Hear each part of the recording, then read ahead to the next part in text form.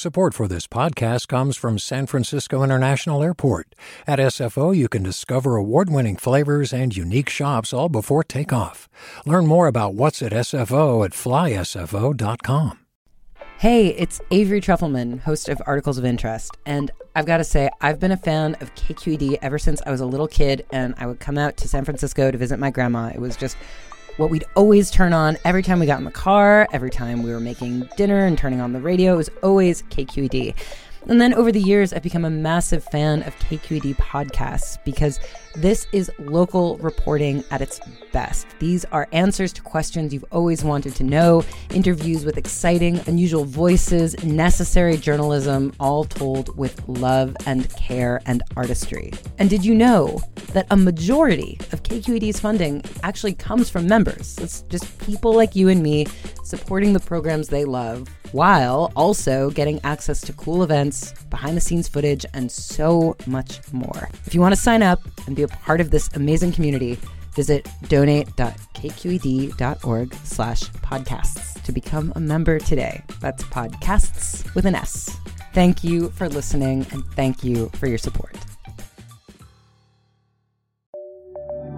From KQED.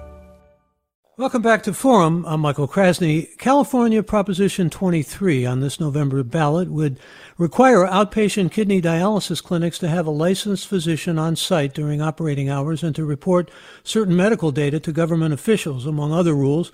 Supporters, including the Service Employees International Union, say the rules are needed to keep patients safe, but opponents say that clinics already supply relevant data to health officials and that keeping a doctor on duty is unnecessary and would be so costly that some clinics might have to close.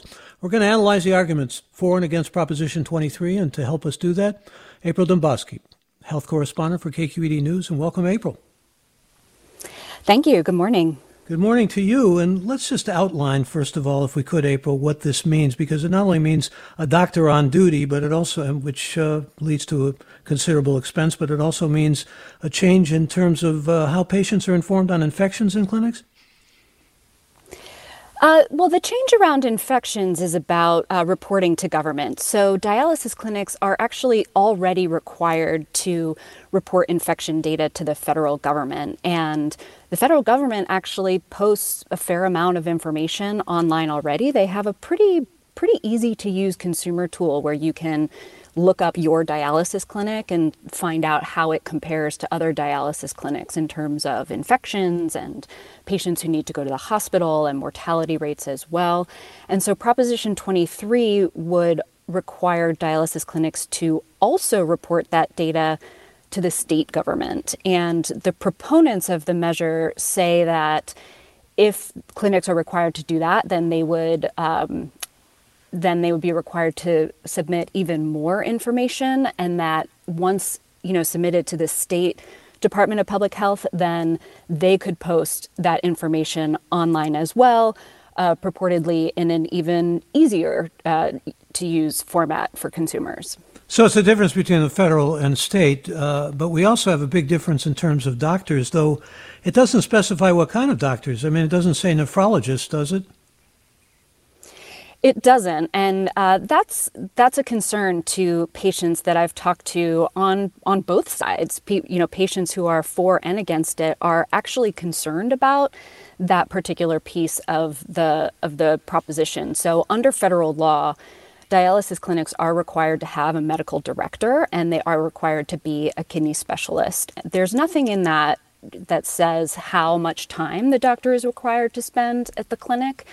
And so under Proposition 23, a doctor would be required to be there, but as you said, it doesn't specify that it has to be a nephrologist. And nephrologists, I've talked to patients who've had to go to the hospital for dialysis care, and they've seen doctors who are not kidney specialists, and they don't really understand dialysis or their condition.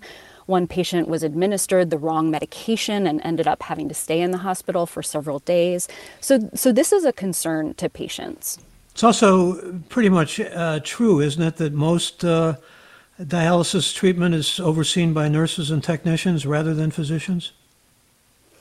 That is true. And in fact, it's a bit of a change that we have been seeing in healthcare in general, there's a recognition that, the expertise of doctors is not required for every single, health task that there is to do. We don't have doctors drawing blood or, checking your blood pressure.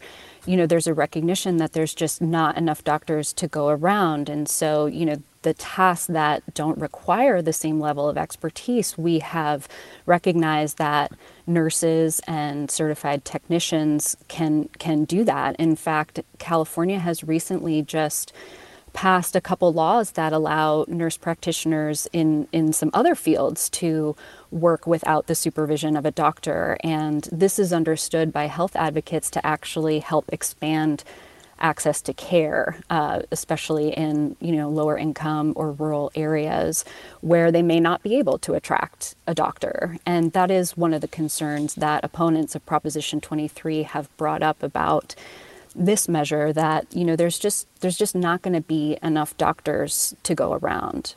There is, I believe, about close to 60% of dialysis patients in California who are African American or Latino, and in fact, I heard one patient at a dialysis clinic say in Los Angeles there are almost as many dialysis clinics as there are liquor stores in his neighborhood. African Americans, by the way, are 4 times more likely to wind up with kidney failure than whites are. So this has this proposition has a lot of impact on that community and really needs to be seen in that light, but also needs to be seen in terms of Round 2, because Proposition 23, listeners may remember a couple of years ago, capped on profits for dialysis companies, which are big profits, about $3 billion a year and counting. It's a booming industry.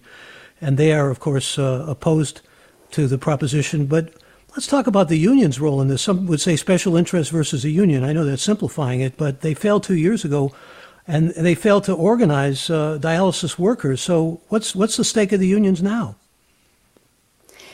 Right. So at the core of this measure is a labor dispute. So for about 4 or 5 years now, SEIU has been trying to organize clinicians, or the nurses and technicians at dialysis clinics. And they have not been successful. And SEIU actually has a long history of using the ballot box to try to gain leverage in negotiations with healthcare employers. We've seen them do it with, hospitals where, they're just not liking what they're hearing at the bargaining table. They'll put a proposition on the ballot, the hospital will cave, and then they'll take the measure off the ballot. And so we're seeing something similar here. So in 2018, as you said, the union put a measure on the ballot that was aimed at limiting the revenues that these dialysis companies could bring in.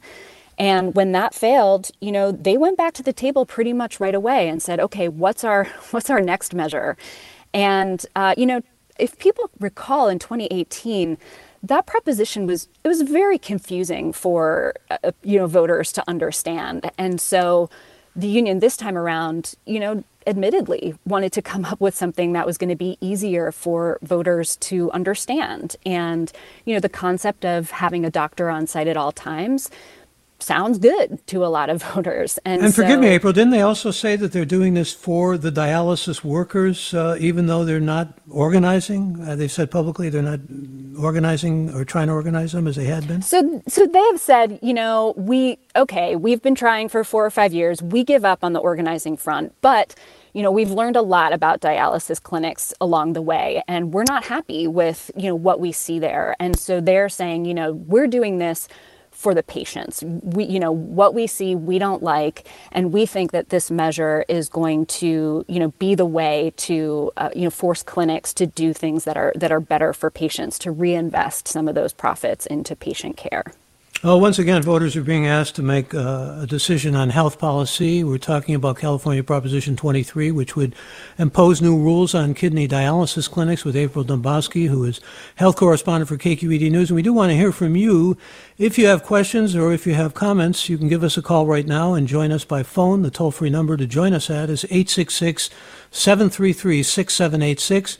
Let me repeat the number, 866-733-6786. You can also get in touch with us on Twitter and Facebook. We're at KQED Forum, or email us, forum@kqed.org. And here's Paul, who writes, the proposition allows for the medical staff on duty to be a physician assistant or nurse practitioner, not only an MD. These would cost considerably less than a physician, and a non-nephrologist would be better than no doctor at all. That's the opinion from Paul. Daniel tweets a question, April. He says, why do we need a doctor on duty now and didn't need them in the past? Please explain. So I think that's a really interesting point. In fact, dialysis has been a covered benefit under Medicare since 1972. And so we have actually had, we have a lot of government involvement and data in kidney dialysis care over the years. And in fact, Medicare actually tried something like this. Patients, back in the 90s were saying, I wish I could see my doctor more. So this is something that does come up on patient surveys that patients would like. And so Medicare tried it. They came up with an incentive to encourage doctors to see their patients more often. And so instead of, visiting them at the clinic once or twice a month, they were pushed to visit them maybe 3, 4, or even more times per month. And so, we have more than a decade of data of, how did this turn out? And it turns out there's very little evidence that it made any difference in patient health at all. The outcomes between, patients who were seen more or less were pretty much the same. And in fact, some patients who were seen less often by their doctor actually had better survival rates. So there actually isn't a lot of evidence to suggest that having a doctor around more often would make patients better off. Now, you're referencing, I believe, a study that was done with Medicare, but let me read a tweet from a listener who writes, I sat with my dad many times when he was on dialysis. It was a large open bay, maybe 20 or more patients, friendly but minimal staff, fluids flowing in and out of people. There's so much that can go wrong. There really needs to be a doctor on site. That's the argument you hear from those who are in favor of this, and yet that Medicare study that you were referencing seems to point evidence in the opposite direction. It does, one of the things that proponents of the measure bring up is emergencies. That there are times when patients will faint or they will code, meaning their heart stops. And, nurses or technicians will have to perform CPR and they will have to call 911. And the proponents say, having a doctor around could help with these emergencies. Well, I've been talking to a lot of doctors who say, actually, a doctor would do exactly the same thing that a nurse would do, perform CPR and call 911. And in fact, doctors don't really do this, on any kind of regular basis. And they suggest they're not actually, necessarily better equipped to handle these kinds of emergencies. And I've looked up some studies, about how looking at this, it's called sudden cardiac death, which is actually a very common cause of death among dialysis patients in general. And, the studies that people are, investigating about how to improve that focus on, medications patients can take regularly, or having patients use, a wearable defibrillator to monitor their heart activity. So they're ongoing, preventative measures. They're not, emergency measures that are going to, take place in that crisis moment that are going to actually make the difference. But the other argument that I've seen that comes from those opposed to this proposition is that clinics are going to have to close down, and as a result, you'll have a longer distance to go to get to an emergency. At least that's the argument that has been put forward by the opposition. And by the way, the opponents to this proposition have put forward $93.5 million. That's compared to $8.8 million from the proponents. Let me get Meg on as our first caller here. She's joining us from Los Angeles. Meg, welcome. You're on the air. Hi, former Pacifica resident, but I was someone who went through dialysis in my 30s, and as someone, not 40 yet, I find I am just constantly educating friends and family on just that there's even multiple forms of dialysis, And I did dialysis at home and worked through a nonprofit. And even though I am not a fan of kind of the big dialysis companies, I find this a total abuse to be on the ballot box. The number of questions I'm getting, I am telling everyone to vote no, because you know what? You don't need a doctor on site, because just as you were discussing, you're going to call 911 if someone is having a true emergency.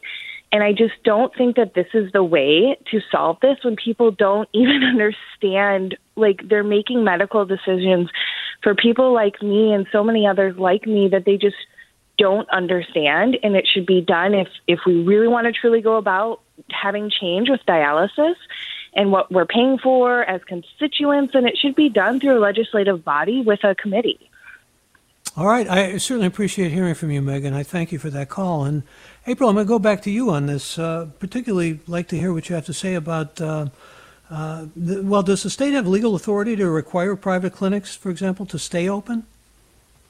I think that's a question. I mean, these are private companies, and if a private company says, we don't have the money to operate, then, I think it would be hard for the state to say, well, you have to anyway. But I think the way that the proposition is written is more to have the state come in and say, okay, if you can really prove that this is going to be a financial hardship for you, then we'll give you a pass on the requirement to, meet the regulation. But, I think what the caller says is something that I've heard a lot, and we've heard from our president. Healthcare is complicated. And, even as someone, as a reporter following healthcare for years and years, it's taken me weeks to really dig into this measure and to the point where I feel like I can really understand what it's about and what the potential effects might be. And we're asking voters to make health policy, and I think that is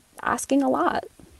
I love the fact that John Oliver actually took this whole issue up and said that our kidneys are the only organs we have that are entitled to free health care. They're Canadian organs, is how he described them. Pam wants to know, why is this the focus when the whole medical system needs to be overhauled? A good question. And Michael tweets, and maybe you can respond to this, April, why are there so many for-profit dialysis clinics? Mainly two companies, of course, right? Sure. It's an interesting, in response to both of those comments, dialysis has a very interesting history in the United States. It was back in 1972 that it became a benefit under Medicare. So right now, Medicare is a program that covers healthcare for people who are over 65 and disabled. And it also has this special carve out specifically for kidney failure. And so, everybody in the country who has end-stage renal disease can get the health care that they need. So it's a very interesting program and experiment, people will say, of, the U.S. in socialized medicine. But how it's evolved, when that was passed in 1972, there were 10,000 dialysis patients who needed care. Well, as things have changed, as rates of diabetes and high blood pressure and obesity have gone up, so has the incidence of kidney failure. And so we now have nearly 500,000 dialysis patients in the country. And so what we saw over the years was, instead of dialysis being a treatment that was performed at hospitals or, in small, discrete doctors' clinics, eventually, companies came in and saw an opportunity to, consolidate the market and, maybe save costs on operations. And so that's where you saw these two, for-profit companies emerge. And, the companies, you mentioned how much they're spending on, to oppose the measure and concerns that, this would force clinics to close down. And, while we do have a very small percentage of nonprofit clinics that would very likely struggle very much financially with meeting this measure, the requirements of this measure, the for-profit companies, together earned $2 billion in profit last year. They both have operating margins, 16% or 13%, which is very, very good for healthcare. So these companies they're doing okay, and there are various ways that they could absorb the cost, assuming that you feel like this is a policy that is worth it. They are definitely doing okay, and you mentioned 500,000 people nationally dependent on dialysis, 80,000 here in California. So we'll continue to monitor this and continue to do election coverage for you in April. Thank you for joining us. Good to have you with us. Thanks for having me. That's April Dombowski, and she's health correspondent for KQED News, and we appreciate your listenership and your being with us. You can always let us know what you think about what you hear on Forum or would like to hear by emailing us, forum@kqed.org. And for all of us here at KQED Public Radio, I thank you, and please stay safe. I'm Michael Krasny.